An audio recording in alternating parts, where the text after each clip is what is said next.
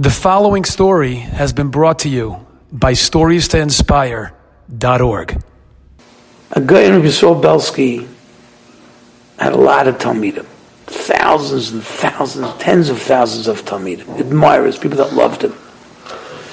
The fellow in Borough Park had a geschäft, a business, and he employed other from Yidden. And there was a certain fellow who was not happy with Rebelsky's psak. Rebelsky had paskind a certain shaila, which this fellow felt was controversial and was incorrect. And every day, he's telling Rebelsky's Talmud how terrible his Rebbe is, how terrible his psak is, he doesn't know halacha, who's he going up against the big guns, boom, boom, boom, boom, boom. After hearing this diatribe for a long time, the fellow says to him, listen, Rebelsky is my gadol, he's my Rebbe. And if you continue raising on my Rebbe, I'm going to have to fire you. I don't want to hear any more Lashon Hara about my Rebbe. It wasn't Lashon Hara, it was Moshe Shemra.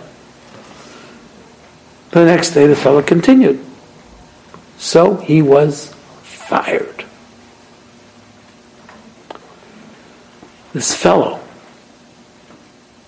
goes to Rav Belsky and tells him his tale of woe, that he was fired.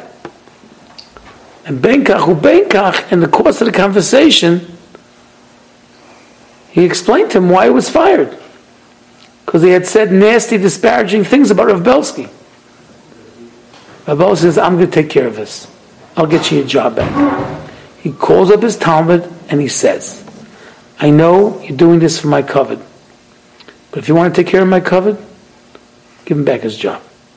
Don't let a Yid to lose his parnasa because of my kavod. Now that's not a human being. That's a malach. He's mamish a malach.